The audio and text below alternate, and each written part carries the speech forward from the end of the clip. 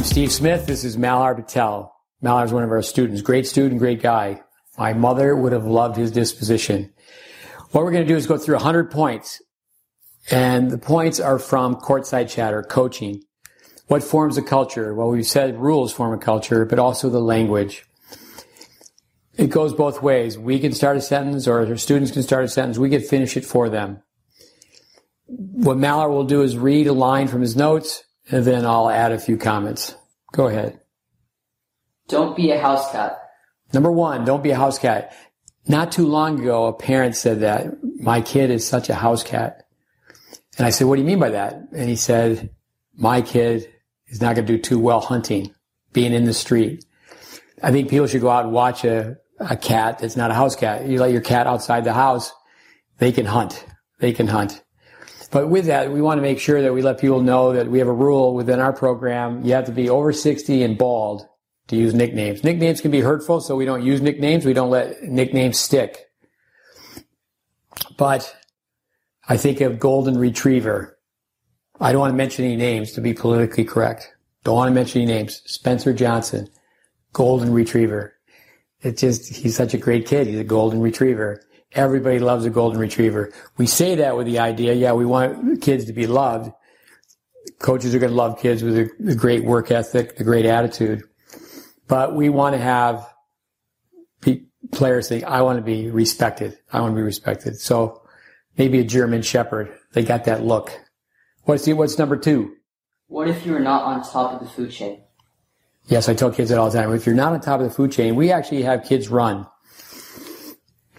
The other day, we put approximately 10 players on an outdoor field that's 400 yards, and we have several students that get right under 5 minutes. I think your best is 5:02, right? 5:02 on a dirt field. That's very good. And so we have a player who's just in the 450s.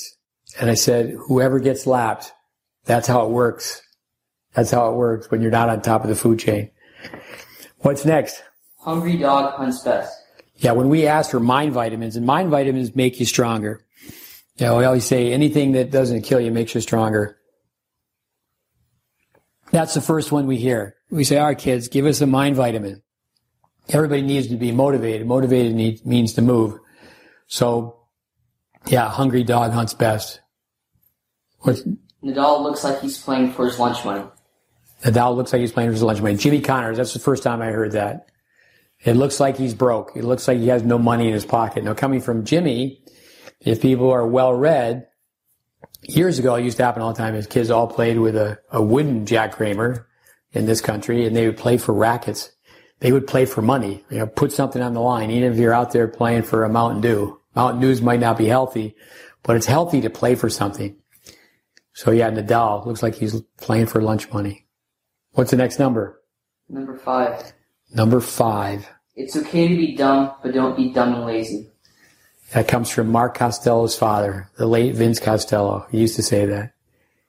It's okay to be dumb, and not sorry, Malhar, but teenagers are dumb. I used to be one of them. I'm still dumb, but not as dumb as I was. But, yeah, Vince Costello. It's okay to be dumb, guys, but don't be dumb and lazy. What else you got? You can tell a competitor by looking in their eyes. The eye of the tiger. If a kid looks right at you and they're nodding, they're coachable. If you say something to a kid and they look down, they look away, that means the coaching bounces right off of them.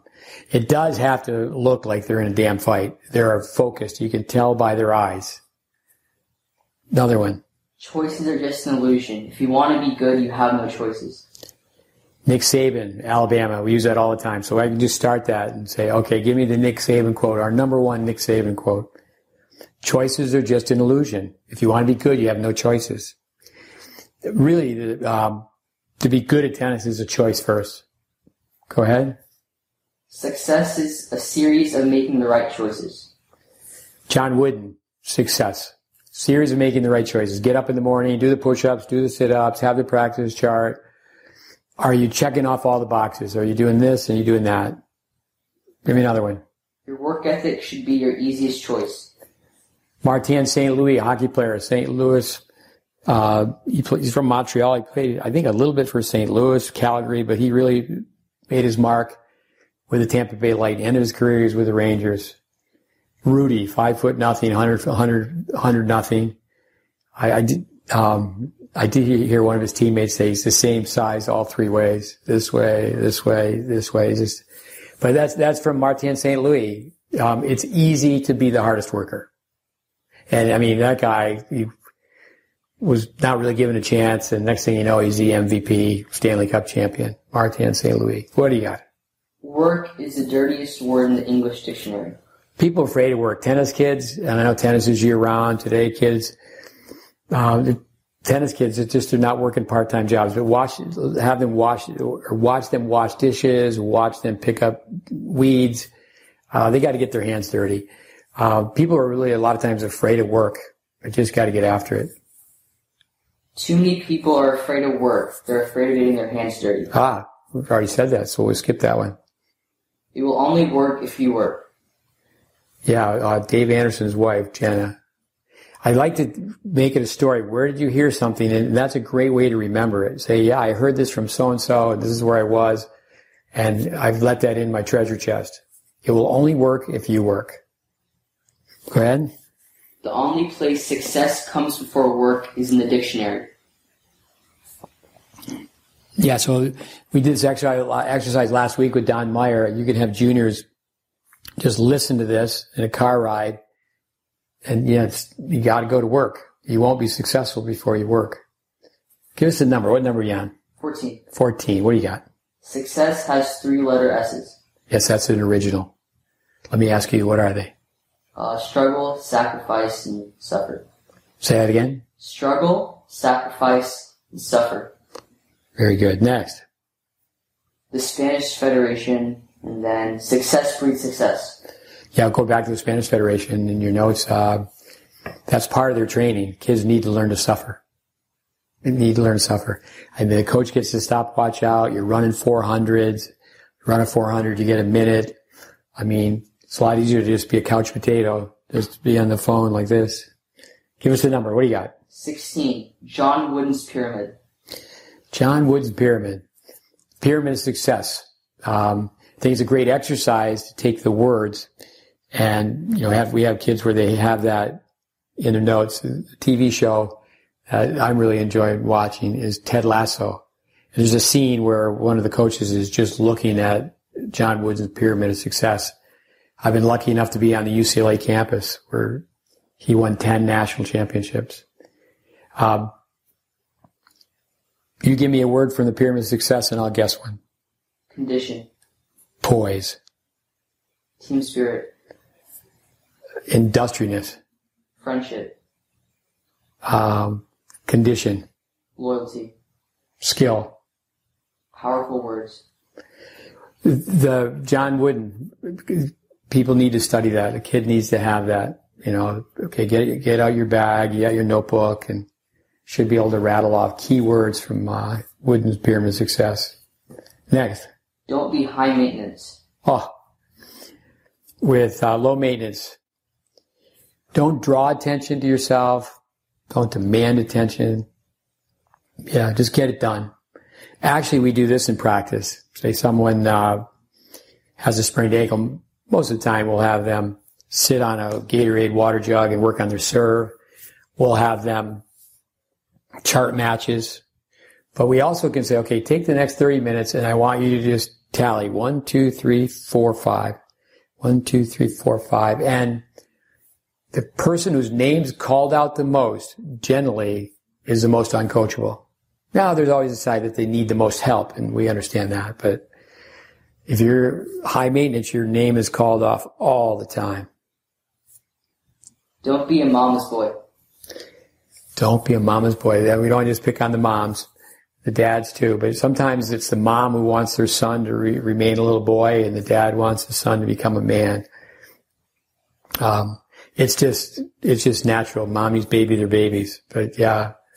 And then also you get to the point where we start talking to teenagers like Malhar, and the mom's the mom, and they want to make the cheesecake, and they want to have their kid be happy, and they want to do this and that for them, pamper them.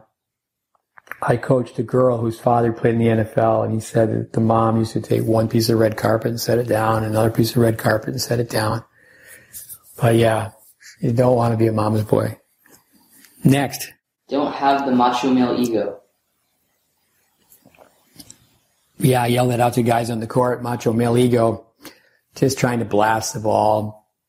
But I think also, too, is you talk to adults, the older they get, the better they were. So say when we make videos, slow motion videos, they can be pretty incriminating. Somebody's been coaching someone for 5 years and then we make a slow motion video. It's a fact that over the years, female coaches have been much more open to our input than male coaches. Give us a number. What number are you on? 20. Ego kills. Yeah, that's something you hear all the time. It's good to have a healthy ego, but for the most part, check your ego at the door. Tennis court, Vic Braden's mistake center. You're going to make mistakes. Learn from your mistakes. People will make a mistake, say they make a technical mistake, and then the response to that, the physical action response, is emotional, and that's a negative. They don't react to it with high negative and instantaneously turn into a positive. So as we say always, gasoline on the fire. And Malhar has been training with us for almost 5 years. He just hears these things day in and day out. Hey, that's gasoline on the fire, and that's where they just know the saying and stay with the first mistake. Don't create a second mistake. You're already on a 10-digit scholarship. You're already on a 10-digit scholarship. Tennis kids, just call home. Just call home. With too many times, kids just don't have the perspective.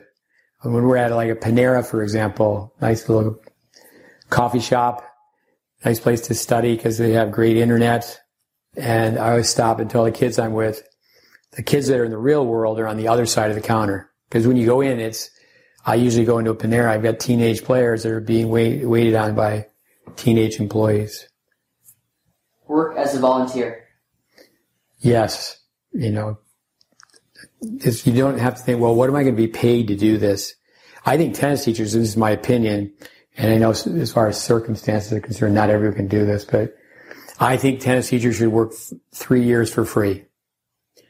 Take the role of starving artist, wait on tables at night, bartend, whatever you have to do. Work at night so you can be mentored by the right person. So yeah, work as a volunteer. Rocky 1. Are you a pretender or contender? Rocky 1. We hear that all the time. I like to play the Rocky music. If you want to dance, you got to pay the band. People are so pretentious. I know on my side of the fence, tennis teachers, I think so many tennis teachers pretend that they've actually developed players. They've actually taken someone from being a beginner to being a very respectable tournament player. To take a beginner and all of a sudden, few years down the road, they won national championships. But Rocky 1, we should just have a podcast on Rocky. What else you got? Don't be a third base coach. Yeah, if you've been following our podcast, you hear that quite often. The third base coach, there's many consultants, they're coaching people who've already coached. It's interesting how many of the TV commentators, they don't say many negative things about the players. Maybe I'm just being cynical, critical, but a lot of TV commentators are campaigning for jobs to coach players that are already making millions of dollars. But in tennis, we need more first base coaches. How to, teach a kid how to hang onto the racket. What's the ready position? What are the basic fundamentals? But I think at country clubs, for example, could be just tennis clubs. But many times the director of tennis has the job because they have a playing background, and the lessons they're giving, they're just hitting with the kids that have climbed up the ladder and they hit pretty well. And it's just the flip-flopped where the beginners, the beginning players, the tiny tots, early childhood development, many times they have the inexperienced tennis teachers. Next number. 25. Get in the trenches. For us, get in the trenches means to teach beginners. I think many times somebody who teaches beginners, Javier Palenque said that, it's like we're a second-class citizen. But get in the trenches, I think they should have tournaments on, teaching beginners. Somebody might get lucky. Say, okay, there's 32 beginners here, there's 32 tennis teachers. I'm fantasizing right now. We're going to have a tennis tournament. And, Vic Braden, there's some kid who bites the ice cream cone and they put it right in the middle of their forehead. But, some kids are much more coordinated. Many times the student in tennis, they're good despite how they were taught. Tennis owes you nothing. Roy Emerson. I've heard Roy Emerson say that many times. What a great speaker, what a great person. Years ago, I had the chance to be around Roy Emerson, and it was at the John Wayne Tennis Club. Tell the story, but just briefly. As I was watching Billie Jean King, I had the privilege to watch Roy Emerson teach. He was coaching Nastasi, BJ Armitage, and Billie Jean King. And Billie was a little moody, and she started yelling at us. I was with Kim Wittenberg, and early in the morning, we'd already practiced. And Roy told Billie, if you don't practice those two guys, the lesson's over. She came over and she apologized. Amazing. But even someone, an icon like Billie Jean King, a legend in her own right, but, she was mentored by someone like Roy Emerson. Yeah, the game owes you nothing. You may not get what you expect, but you will get what you deserve. Say that again. You may not get what you expect, you will get what you deserve.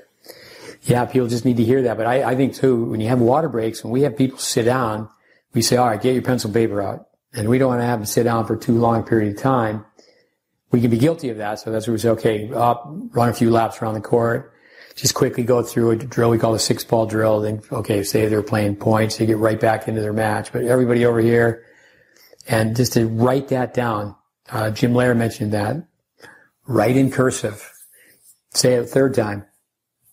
You may not get what you expect, but you will get what you deserve. So why I would have him say it a third time, he knows that, but, I say, okay, all right, look me in the eye, and I start the sentence and they finish it. Next. You have to give to get. Yeah, you don't want to be a taker. You don't want to be a taker. You want to give. And, your effort, you just, again, coming back to these all intertwine is like that kid has got an amazing work ethic. You can tell someone's work ethic by how they pick up balls. Who picks up the most balls? I mean, there's so many kids over the years, talking decades now, is ball pickup and I got to go to the bathroom. And it's like, you don't have to go to the bathroom. You're just a con artist. You just are going to go because you're guilty of being lazy. You don't want to pick up balls. Yes, sir.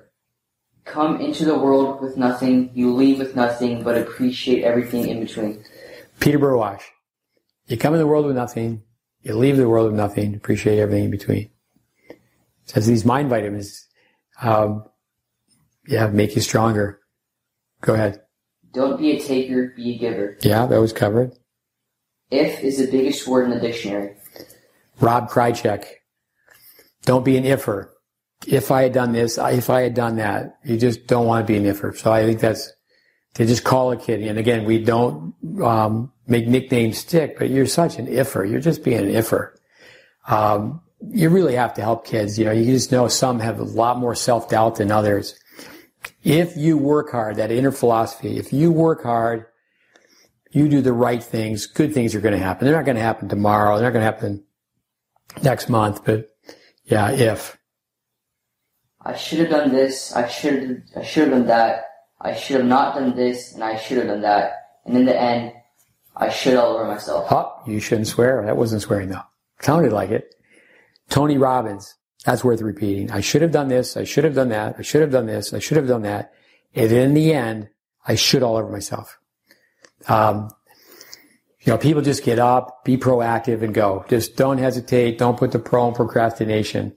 So, as I believe I mentioned in the beginning of this, that when you're a student, just a school year, wrote down over 1,000 of these one-liners.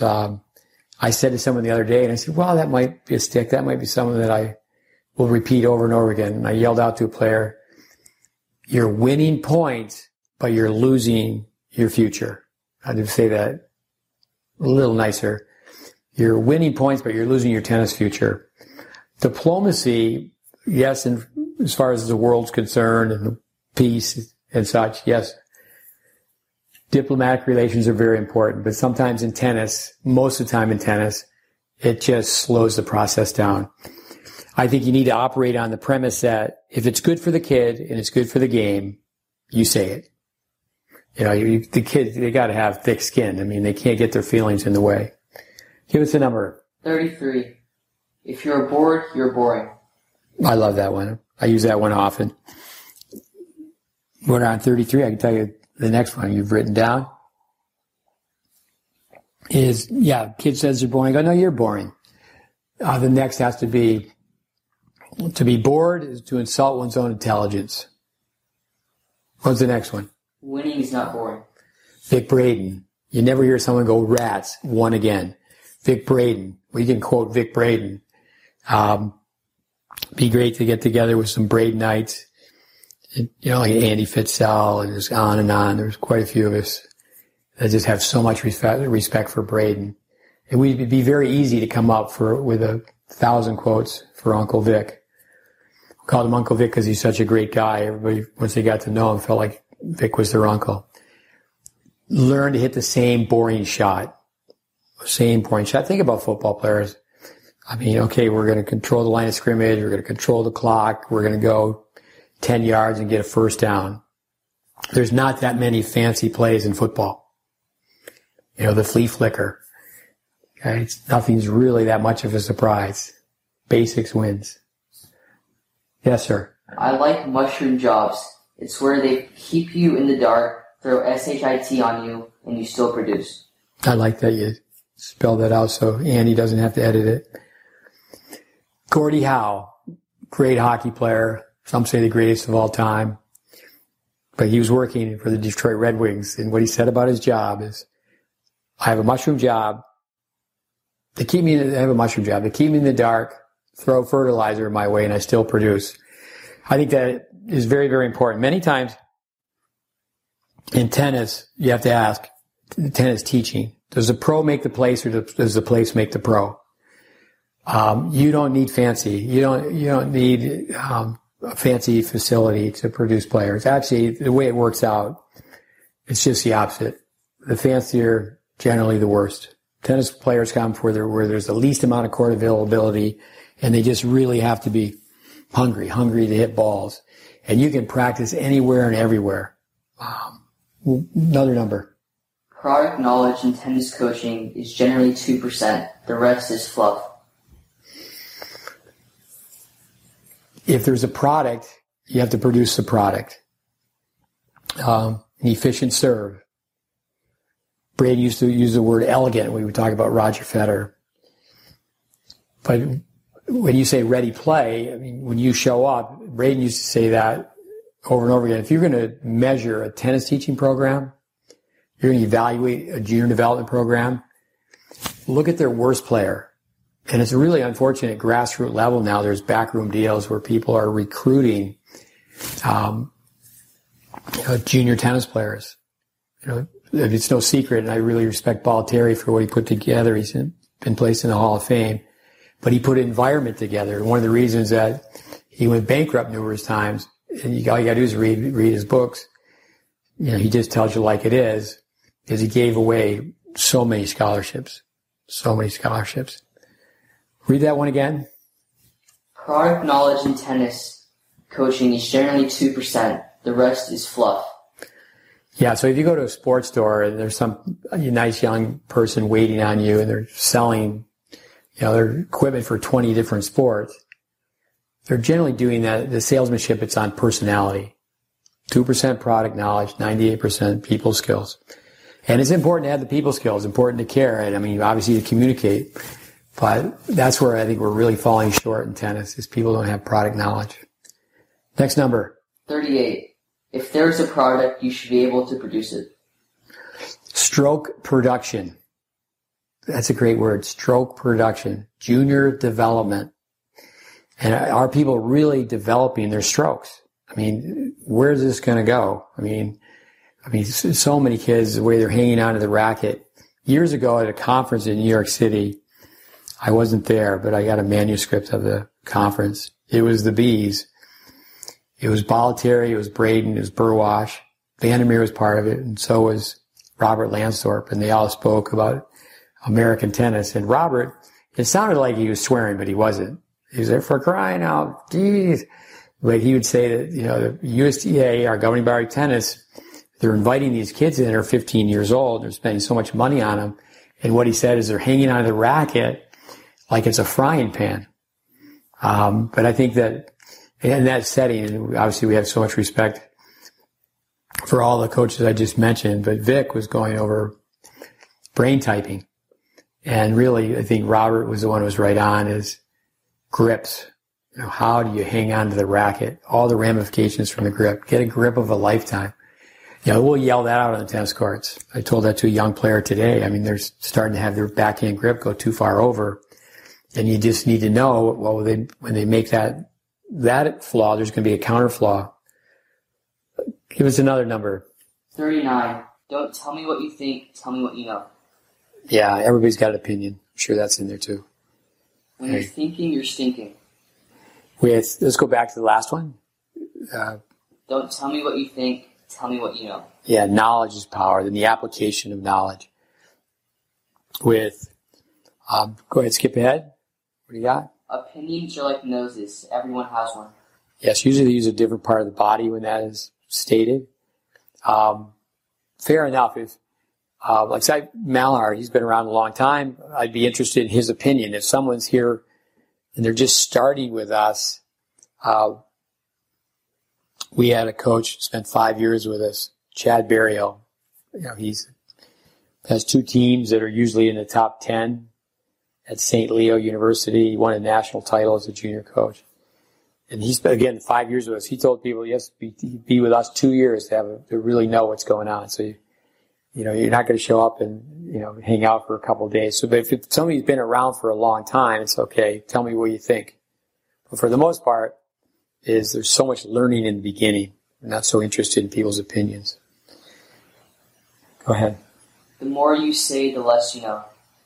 I think that's true with some TV commentators. I unfortunately pick on TV commentators a little too much. You have to keep in mind that a TV commentator, they're only talking in sound bites. If you really want to find out what they know about forehands and backhands, do a little YouTube homework and find a clinic setting where they're talking about the serve. And they're talking about the serve for like 30 minutes. It's like I found these are the secrets. There are no secrets. There's no secret sauce. Give us another one. Let your racket do the talking. Rod Laver. Let your racket do the talking. We tell people, you want to be confident, but you don't want to be cocky. It's so important. You don't need to tell someone your level of play. Don't be braggadocious. They'll know in no time. And if you're really accomplished, you're really good at something, somebody else will be able to share that message. You don't have to toot your own horn. Talk is cheap. Actions speak louder than words. You just see people like this. So seeing the movie Moneyball, Brad Pitt. Talk. Vic Braden, if you talk a lot, you get thin lips. Just get up and go. Get up early in the morning. You own the city. There's no traffic. Get up and go. Courts are always empty. If you show up at tennis courts, obviously this is outdoor courts. If you get there at sunrise, you're going to get a court. Next number. 45. Your cell phone is a dream killer. That's shouted out at our courts all the time. My mother used to tell me, don't use the word hate. Well, I hate cell phones. I was going to be the last person in the world to get a cell phone. I was married for many, many years, and 2 children. My former wife and 2 kids had cell phones. I didn't have a cell phone. I finally had to get a cell phone, and then I didn't text for the longest time. And then people say, well, do you text? And I say, I only read my text messages after midnight. But I pride myself on having very poor telephone skills. I understand that in some ways that's a negative, but I really do. I don't strongly dislike, I hate the phone. It's zapping the life out of kids. Parents should have rules. I mean, they should really just have a flip phone, kids. With kids should get home, put their phone on the kitchen counter. All right, go ahead. What do you got? Unplug your phone and plug in your personality. My brother Pat used to always say that to people. Of course, his personality was a little bit over the top, but plug in your personality. Shake hands, stand up. I mean, we have tennis juniors that don't greet, especially they don't greet parents. They struggle. They say good morning. We did have a podcast on brain typing, but for me, throw that out the window, introverted, extroverted. Yeah, we know it's a little more difficult for the introverts, but hey, you can't say good morning to someone here. You can't hit balls. How's it go? It takes 14 muscles to smile and 72 to frown. Lighten up. From last week, Don Myers, take the game seriously, but don't take yourself too seriously. These type of statements, quotes, mind vitamins, they just become part of the coach's DNA, and then you want to have it be where you're wiring your players to really respond the same way.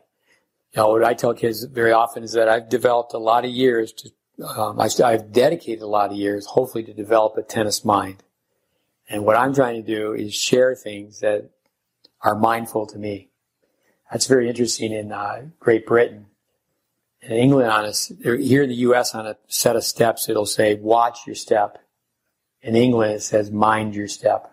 Much better. Much better say, mind your step versus watch your step. Be a switched-on kid. Yeah, one of our parents says that all the time, and I just love it. He also says, how's this movie going to play out? Another is, you're the author of your own story. Say it one again. Be a switched-on kid. Switched on. You're plugged in. You're proactive. Stephen Covey, the late Stephen Covey, one of the seven habits of highly successful people. Be proactive. Plug it in. Be switched on. Go. Obviously, no one has their alarm go off in the morning and they just jump out of bed and go, yes, it's a new day. But get up, do some push-ups, do some sit-ups, get your motor started.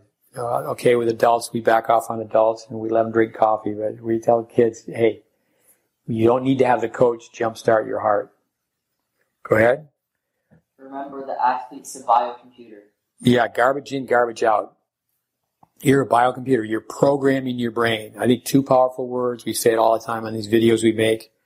Brain memory. We used to use the term muscle memory. Muscles don't store memory. So be switched on. You grow myelin at a faster rate. Myelin, the substance the brain produces for all motor programming, for speed and smoothness of movement. Give us a number. 51. 51. Halfway. Let's go. What do you got? Cut the self-promotion. Yeah. I mean, in tennis teaching, maybe not so much for players, but if they're spending lots of time looking up their UTR, talking about their UTR, but I think that's really amazing in tennis. And we understand that it's someone's gravy train. It's their livelihood to fill their lesson book. But we need to have a podcast where, without mentioning names, being politically correct, is just to read the first sentence of someone's bio. It's absolutely amazing. It's so easy for people to say, there's nothing like this in the world. It's nothing like this out there. 52, deck of cards. What do you got? Get a shovel. Yes, that's the hockey line. And I think hockey people, tennis people, I've spent a lot of time in both sports. Get a shovel means you're around a BS artist. How deep is it? Get a shovel. So a lot of times tennis kids won't know what that means. Get a shovel. Hockey kids will know what that means. You're just someone who's, they're BSing you. What do you got? Merchant of Flesh scenario. Yeah, that's been covered in our podcast.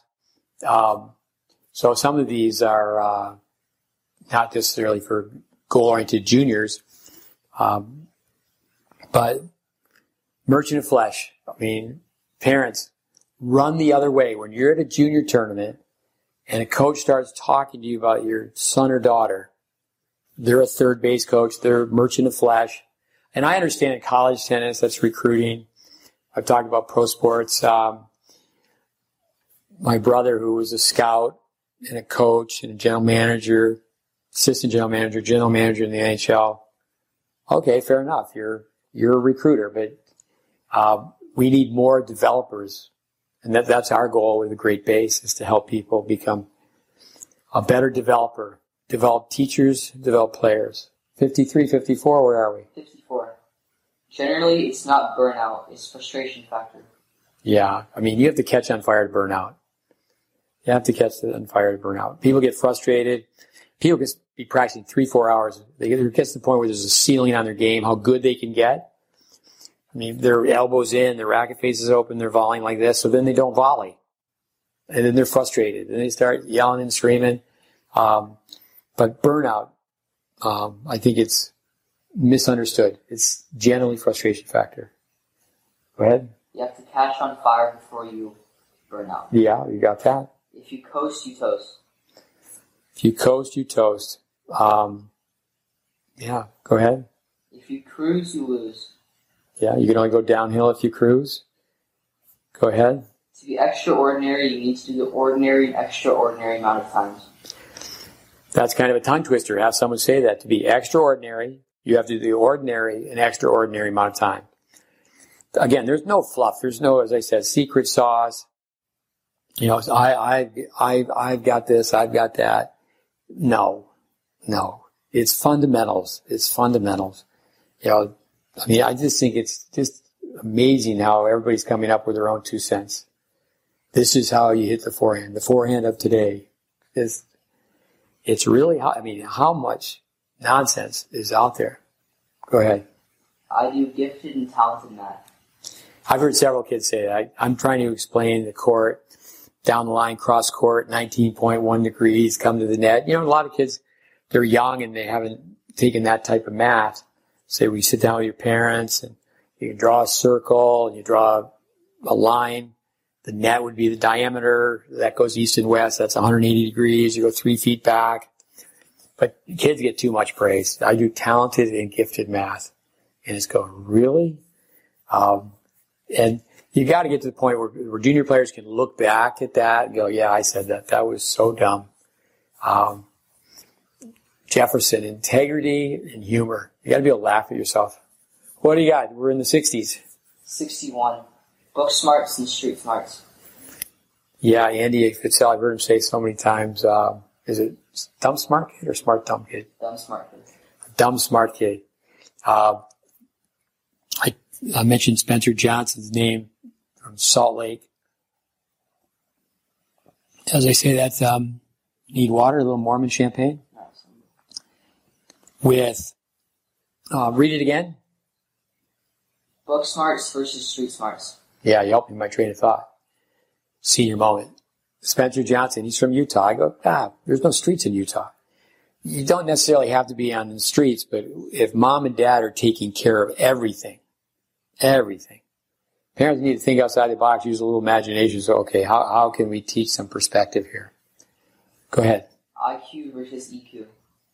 Why don't you tell us that? IQ versus EQ. IQ is your intelligence quotient. EQ is your emotional quotient. Yeah, Malhar's smarter than I am. IQ. But EQ, with all kids, emotional intelligence. There's a book, Your Emotional Intelligence, and there's an Emotional Intelligence 2.0.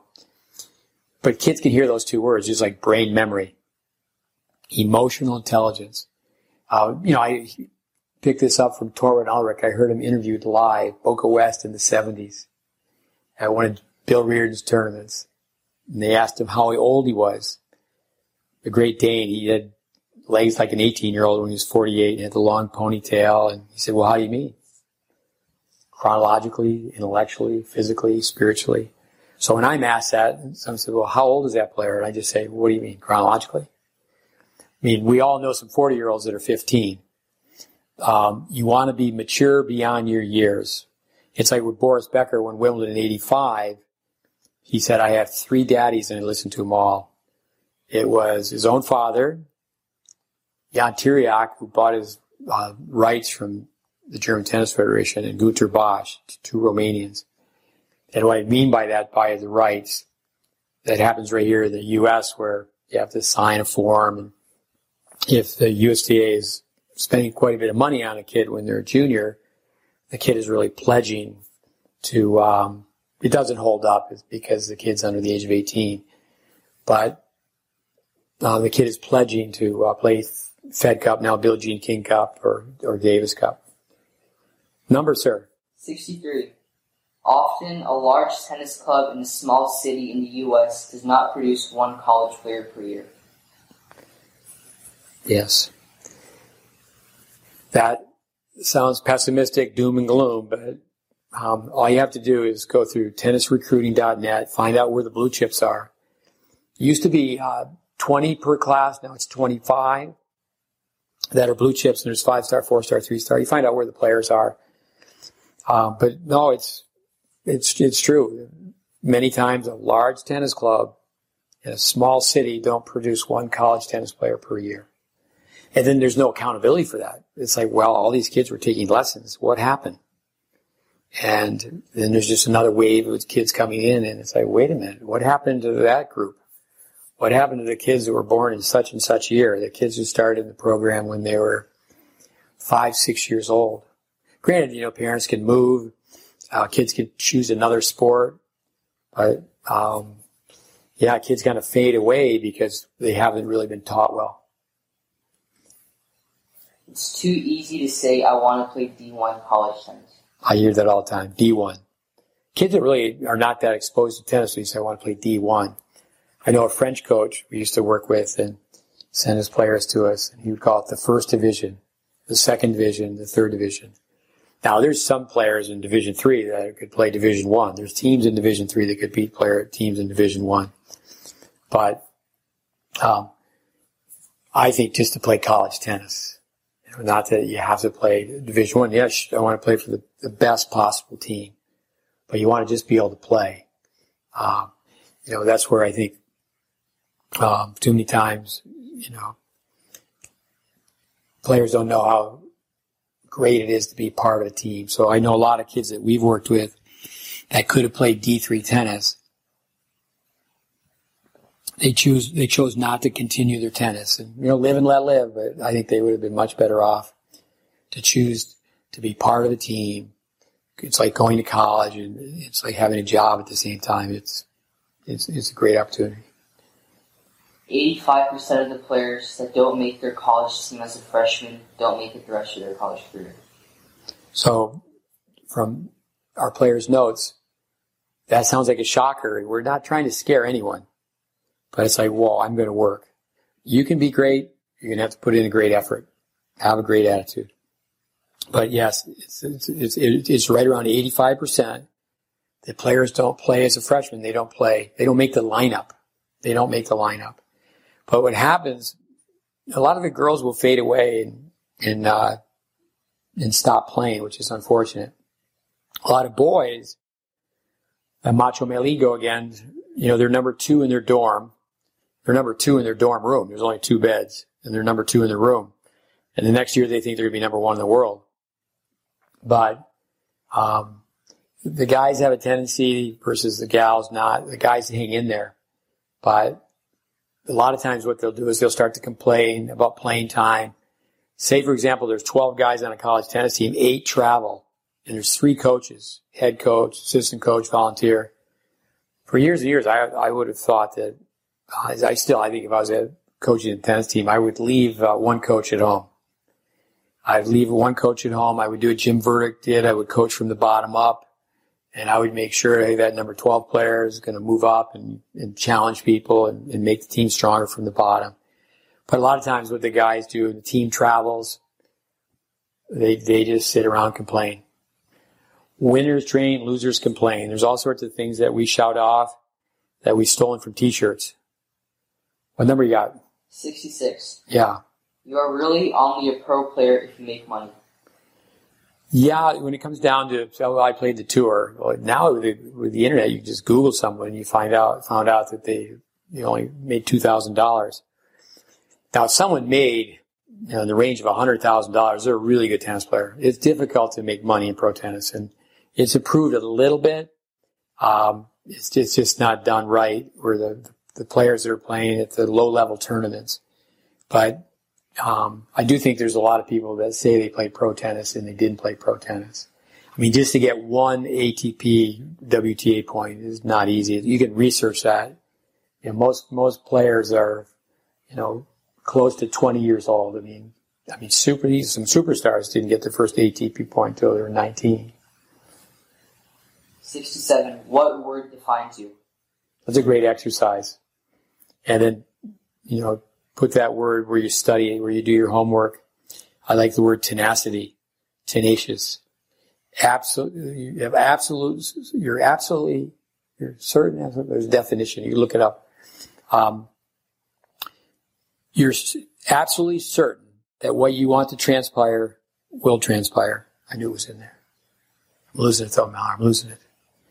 Give me another one. It's not loving to win and hating to lose. It's just doing anything and everything to become a better competitor. Notre Dame campus. I went to the NCAAs to watch Julie Scott play. I did a clinic on the road as well. And Joanna Russell, who was a great tennis player, she was working for Andy Brandy as an assistant coach at the University of Florida. And that particular year, Florida won. Sujay Lama was one of the coaches. And Joanna Russell hit with my kids. They were really young. And it was some fun. She said, "Oh, you guys hit some ground strokes, but I bet you can't volley." And they came up and they could volley a little bit. But she did tell them that. It's not loving to win, hating to lose. It's just doing anything and everything to be a better competitor. That's where, you can push away the chocolate chip cookies. You really have to be disciplined. That's what a competitor is. It's hard to have rich parents and poor kids. John McEnroe, affluenza. Parents have to do their very best. Affluent parents, affluenza, trying to have their kid be hungry. Give them chores. Make them earn the right to play tournaments. Don't just let them become high maintenance. Don't let them just be a taker. Don't let them just take things for granted. Give me another number. 70. Take responsibility. Pick Braden. They have a favorite word. You'd have a least favorite word. My least favorite would be lazy. Oh, go back to that. Lazy. You don't want to be called lazy. But Braden, that was his number one thing. Take responsibility. Just in every aspect of life, just take responsibility.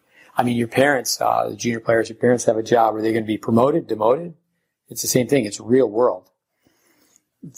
They have their job. They have to go do their job. Tennis player, you signed up, you put down on a piece of paper that you want to be really good.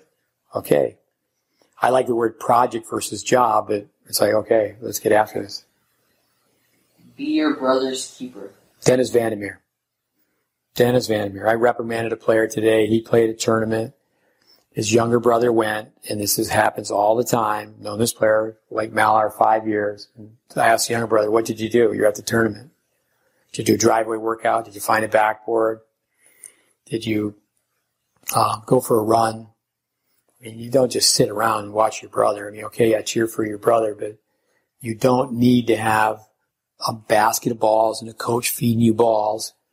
I mean, you got to be a self-starter. You got to be switched on. Again, switched on. But no, kid's just comfortable. You do one push-up, you start to grow muscle. You tell someone that. Go ahead. Get a job, go to work. That's the sign for Bill Belichick, who's been so successful with New England Patriots. I heard Nick Saban say this in his speech. Belichick only has one sign up, and it just says, "Do your job." The Patriots over the years, some journalists said, "I don't like to interview the Patriots. They all say the same thing. Got to make plays. Got to do our job." It's your job as a tennis kid. Get up and don't have your mom be packing your snacks. I mean, come on, go to work. What do you got? Everybody has 24 hours in a day. Yeah, whether you're rich or poor, young or old, 24 hours. What do you do with the 24 hours? Today is the first day of the rest of your life. Something like that, everybody heard from their parents or from their parents and on and on. Yeah, today's the first day of the rest of your life. You can't waste a day. Can't waste a day. Granted, people need to take a break. A change is as good as a rest. From Don Meyer last week, just to have a meeting in different rooms. This is a change for us, our podcast room. We're relocating, so go ahead. We have met the enemy, and the enemy is us. Yeah, so we can ask all these different things. Just ask you, who's the enemy? Yeah, where's the competition? The competition is the person in the mirror. The enemy, we've met the enemy. and the enemy is us. People create their own interference. There's a great book. Champions don't. How's it go? You tell me. Champions don't get in their own way. That's right. There you go. You pulled me out on that one. Brain cramp. Senior moment. Go ahead. There's a close connection between getting up in the morning and getting up in the world. You've heard that already. So again, these all intertwine. Close connection between getting up in the morning. It doesn't hurt to get up early. From last week, Don Meyer. Well, if a farmer can milk cows at 5:30 in the morning, we can have basketball practice at 5:30 in the morning. We condition kids for college tennis because when they get to college, the honeymoon's over once they sign, and it's a dictatorship. The coach is in charge. And mom and dad, you have to understand that really successful college tennis program, once your kid is 18 years old, they're on campus, they don't want to hear from the parent. They want to deal with the 18-year-old. The early bird catches the worm. Another oldie goldie. The early bird catches the worm. Go ahead. Nothing good happens after midnight. Oldie goldie again. For kids just to be able to have that discipline, go to bed to get up early. And, really smart college coaches, they're not going to have, say a weekend where they're not playing matches, say in the fall. There's no matches. And they say, we'll practice Saturday, telling the boys, especially, men's college tennis team. We're going to practice Saturday at 2. So that means the guys are going out partying Friday night. Say, well, no problem. And college coaches, we'll practice at 5 a.m. And then they're not going to go out and stay out so late. Most college coaches, they figure they have to give one day off a week. They're not going to give a Saturday off. They're going to say, well, you can go out Sunday. And then, everybody's partying on a college campus on Friday and Saturday.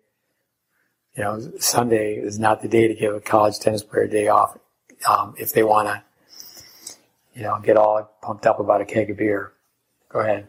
The late Stephen Covey, write your own eulogy. Yeah, it's a pretty heavy exercise for kids to write their own eulogy. I like to have kids write their own bio. And you've heard that in our podcast. Again, with education, there's a lot of repetition. But to have a kid write a bio, and we pride ourselves on peer teaching. The highest form of retention for learning is to teach. Malhar does a great job going out and teaching stroke production. Say that again, Stephen Covey. Write your own eulogy. Yeah, so that's where, for younger kids listening, I know some kids listen to these talks when they're in the parents' car. That means at a funeral, someone's passed away, and then what is someone going to say? What are they going to read? Perhaps about the person who just passed away. I know my mother passed away. I had a friend of mine, Mark Costello, read what I wrote, because certainly at my mother's funeral, I didn't think I could speak. Actually, I get kids to, I don't try to do this, but I get kids to cry. You just give them a little tough love, and they start to tears come down. But I also pride myself in getting kids to stop crying very quickly. When you cry, you breathe in. So you get kids to say, just goes, you're starting to cry. That's all right. It really hurts. That's okay. You're learning from this. You're going to grow. But in through your nose, out through your mouth. So a kid starts to cry, and you just have these breathing exercises. You gotta be able to get kids to just stop crying. Go ahead. Think in analogies. Yeah, we were talking about this the other day and you could tell by looking in players' eyes. I said, imagine it's Pee Wee football, Pop Warner football. I played Pop Warner football. My first year I didn't get a uniform. I had a brother who never got a uniform because he weighed too much, so I didn't weigh enough.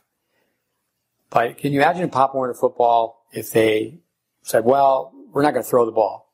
Because when you throw the ball, 3 things can happen, and 2 of them are bad. It could be an incompletion or interception.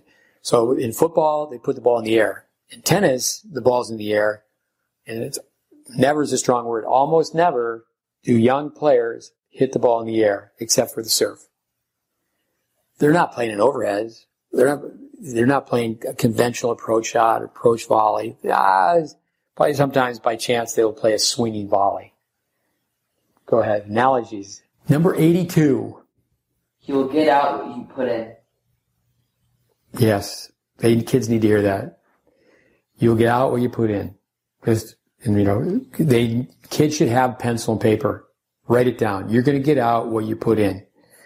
If you put in the extra hours, people don't really know what a day off is. Like Roger Federer, if I stop practicing at 3 o'clock on Saturday and I get to 3 o'clock on Sunday, I've had 24 hours off.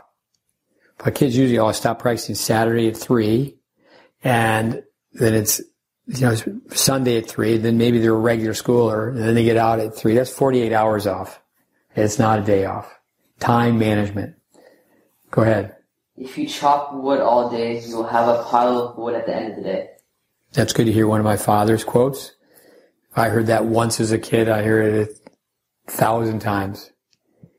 Yeah, if you chop wood all day, you'll have a pile of wood. If you chop wood all day, you'll have a pile of wood. Go ahead. I've spent my entire life saying all the right things to all the wrong people. I think I have that right. I never met Dave Anderson's father, but I heard Anderson share. My father used to say. And unfortunately, in some cases, I think that way in tennis. I've spent a lot of time saying the right things to the wrong people. Go ahead.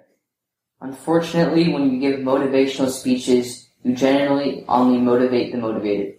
Yeah, you have to be careful with motivational speeches. I always talk about pro ice hockey, and years ago they used to have these one-way contracts. So someone is playing seriously. They're playing in the NHL. They're making $90,000. They go down to the American Hockey League. They make $9,000. They just move the decimal point one over with, read that again. Unfortunately, when you give motivational speeches, usually you only motivate the motivated. So having Malhar read that again, it's like, okay, let me stop and think about that. Things really need to be repeated at least 3 times. And then if they write it down. But yeah, there's a danger zone to that where some people need to take a chill pill. Some people need to relax. Some people are working too hard. They're not sleeping enough. So you can definitely over-motivate. In pro sports, it's said that there's not too many pep talks. Because if you make it to the major league, you don't want to go to the minor leagues. In hockey, they call the second team, for years they called the second team a farm team. They're down at the farm. They want to have the younger player coming up, so they have to produce. They go down to the farm. They're not, I think of the New York Rangers. Do you want to be in New York City playing with the big team, or you want to be in New Haven, Connecticut? You want to be, traveling first class or riding on a bus. So a lot of times you don't even have to give motivational speeches. Motivation means to move. Yeah, I mean, if I ask it, what's motivation mean? It means to move. So it takes kids so long to transition from a water break to the courts. And it's amazing habits that, it's the same kid's going to be last every time. It's just amazing. And you got to let them know. You're the last kid out there. You're going to pick up the least amount of balls. With that, sometimes you just got to crack the whip and say, here are the consequences. And you say, no, if you're not the first person out there, you got to go do this. Got to give them something they don't want to do. Go ahead. Don't let money be on your God. You don't let money be your God. I mean, that's where, same thing with tennis teaching is that, it's just money, how much money are you making? How much money are you making? Are you making any players? What number are we on? 88. 88. Hang in there, group. If anybody's listening out there. Never try to be better than your opponent. Yeah, we got to get some John Wooden quotes out there. A lot of people don't understand that. Never try to be better than your opponent. You can only control the controllables. You can only control yourself. And, we find that all the time. One kid hits the ball hard, the kid on the other side, they do the same thing. They try to hit the ball back harder. Yeah, you don't need to be trying to be better than your opponent.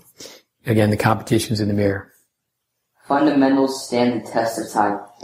Give us a countdown. What number are we on? 89. 89. I thought we were in the last 10. John Wooden. Fundamentals stand the test of time. Go ahead, next. Don't mistake activity for learning. We come back to fundamentals. The fundamental doesn't change. The speed at which you have to execute the fundamental changes. And another Woodenism you mentioned, this happens all the time. I've traveled to many tennis programs to help with the tennis teachers, and this is how the program ends. The parents are there. I see it all the time in indoor courts especially. And there's 3 empty courts and everybody's on one court. And sometimes it's called Tennis Olympics, Crush and Rush. And there's 2 players on one side, feeding the ball, play the point off the approach half. You win that, you tag up to the baseline, feed the ball in, the coach feeds the ball in, play a volley, you win that, tag up to the baseline, then you feed up a lob, and then you run to the other side, and everybody's so excited. Now, that drill can be great if you have great technique, but for the most part, it's just activity. I know some college tennis teams use that as a drill. Give us a number now, we'll go down. 91. 91, what do we got? It's not the will to win, it's the will to prepare. Bobby Knight, everybody's heard that, but kids need to hear it. You know, so a young kid, they're just 11 years old, they need to hear that, and they need to say it, and they need to finish your sentence. It's not the will to win, it's what? And then they have to say it. Very important to do this exercise. They have to be able to say it. It's got to be on the tip of their tongue. What do you got? You have to get in position to get in position. Bobby Knight again. You know, with people do that with their jobs. Okay, I got to do this level job first to be able to do this level job second. Same thing with tennis. Same things with tennis. You know, actually the way it works is the better your ground strokes are, you're going to get the opportunity to hit approach shots. But what happens is, so people start to develop some very good ground strokes, and they hit an approach shot, they don't know what to do. So they just blast a ground stroke. And they don't even get to the 3rd stage of the court. And with some people will say there's a 4th stage. There's the red zone, offensive area, the red zone, inside the court, the transition, the yellow part of the court, like a traffic light, and then green, being up at the net. Go ahead. We form our habits, and our habits form us. What number is that? 93. 93, the top 10, the David Letterman top 10. Kids would have to look that up. They wouldn't know who David Letterman is now. If he's been retired for 5 years, the kids you're coaching won't even know who Letterman is. Mickey Mantle.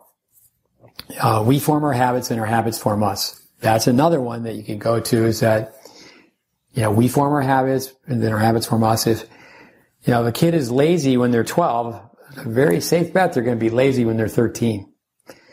And, you know, we just had a young guy here. He proved quite a bit, but just doesn't like to run. Rule number 1 is do just the opposite of what you want to do. And now kids have a very difficult time pulling themselves not only away from each other.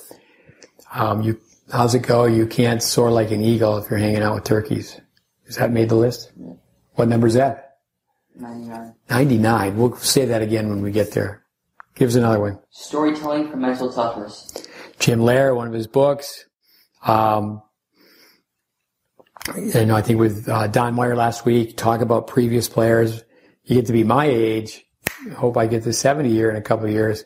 There's so many stories. There's so many stories. Go ahead. If you don't know the history of your subject, you don't know the subject.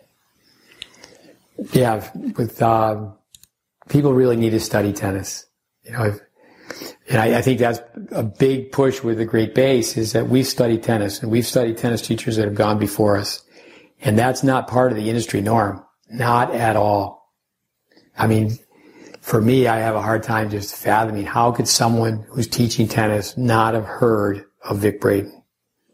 I just can't fathom that. Go ahead. You have to deal with the past to deal with the present to work for the future. Yeah, it's not like kicking a dead horse. Kids made mistakes. You got to bring it back up. You got to bring it back up. Yeah, you want to forget. John Wooden, you know, that's one of the 4 stages where he says a mistake, forget it. But at the same time, you know, you do have to, okay, let's go through this. You've been in this situation before. You got to learn from it. It's actually very good, and you think about following team sports, whether it's, say in football, a team winning the national championship or a team winning the Super Bowl. It's actually very good when they lose at the end. You know, they had a really good season and they made the playoffs. They don't lose in the playoffs. A really good season, make the playoffs. But right towards the end of the season, they have a hiccup. It's actually good for them. But you have to go through why. Through why. Don't get stuck on it. Don't berate them, beat them up over it, but go, hey, let's review the history here. Yesterday's history, tomorrow's a mystery, and today is the present. That's why it's called a gift. Say it again. Yesterday is history. Tomorrow's a mystery. Today is the present. That's why it's called a gift. And Malhar would not need to look that up. Is that, today's a gift. But to have a kid say, okay, tell me that. It's amazing how much useless information one can store in the brain.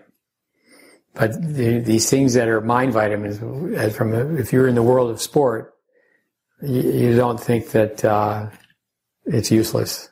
It's more like priceless. What number? 98. 98.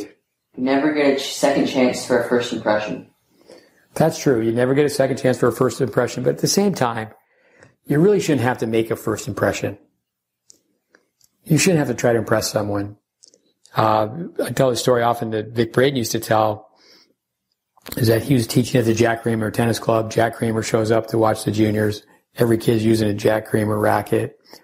And they were trying to impress Jack Kramer. He stayed 5 minutes. He said, I'm going to leave. I can't watch this anymore. But when I come back, I hope you can keep the ball in play. Say that one again, 99. You never get a second chance for a first impression. If you're not trying to make an impression, then you become an authentic person. You're just yourself, 24/7. Go ahead. You can't soar like an eagle if you're hanging around with turkeys. Yes, it's good to repeat that.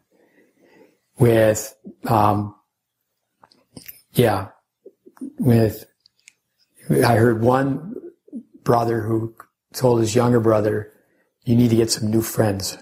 Who are you hanging out with? And I tell people that all the time, that it's good to have buddies. It's good to have fun. But who are you going to call crunch time? Who are you going to call? People are going to turn to their parents, which is a great thing if they can do that. I'd say a majority of young children are blessed that way. They can turn to their parents. Is that it? Is there a 101? Last one. Oh, man, what's this? Consumer beware. Oh, wow. Consumer beware. Dave Fish, who was interviewed on our podcast, one time he told me that should be the name of our program. Consumer beware. Tennis parents are blindly writing checks. It's a blind leading the blind. The tennis teaching profession, again, sounds doom and gloom, but it's totally unregulated. There's some stronger words, fraudulent, criminal. For me, how can you look into a kid's eyes and you're winging it? You're just making it up. And you've been coaching the kid and you're charging X amount of dollars per hour. The kid's got a palm-up serve and you don't even know that. You don't even know what palm-up is. And, check your ego at the door. And I think a lot of times, again, that term play God is that, well, the kid's not very hard worker. The kid's not very talented. But consumer beware. That's, I'd say something about the GreatBase is, teaching is information transfer. And, for me, I'm always puzzled, like, why can't you tell that the kids aren't really learning efficient tennis? Now, I'm not a swimmer. I went to a prep school where you had to swim a mile to graduate. And I had a mother who was emphatic about you had to pass life-saving to a certain level.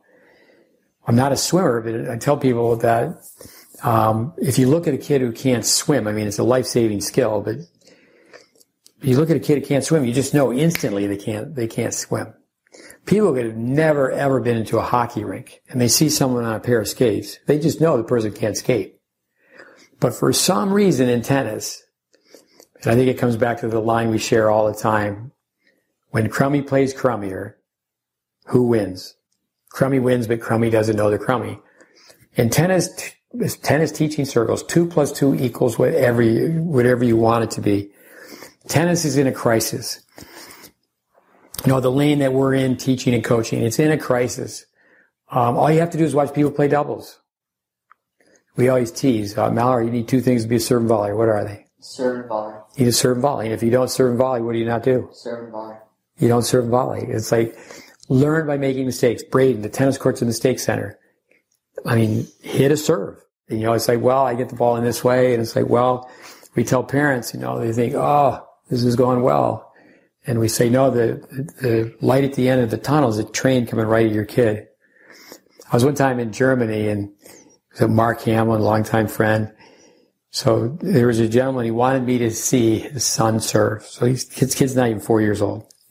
Comes out, and the kid tosses the ball up like this, and he gets the ball in the box just like this. And the dad's a proud papa. He says, what do you think? I said, don't ever let him do that again. And he was just confused. But consumer beware. Don't judge the unfinished product. If someone's teaching tennis and they're doing it well, it is slow. It is mechanical. It does look robot-like. It does look stiff.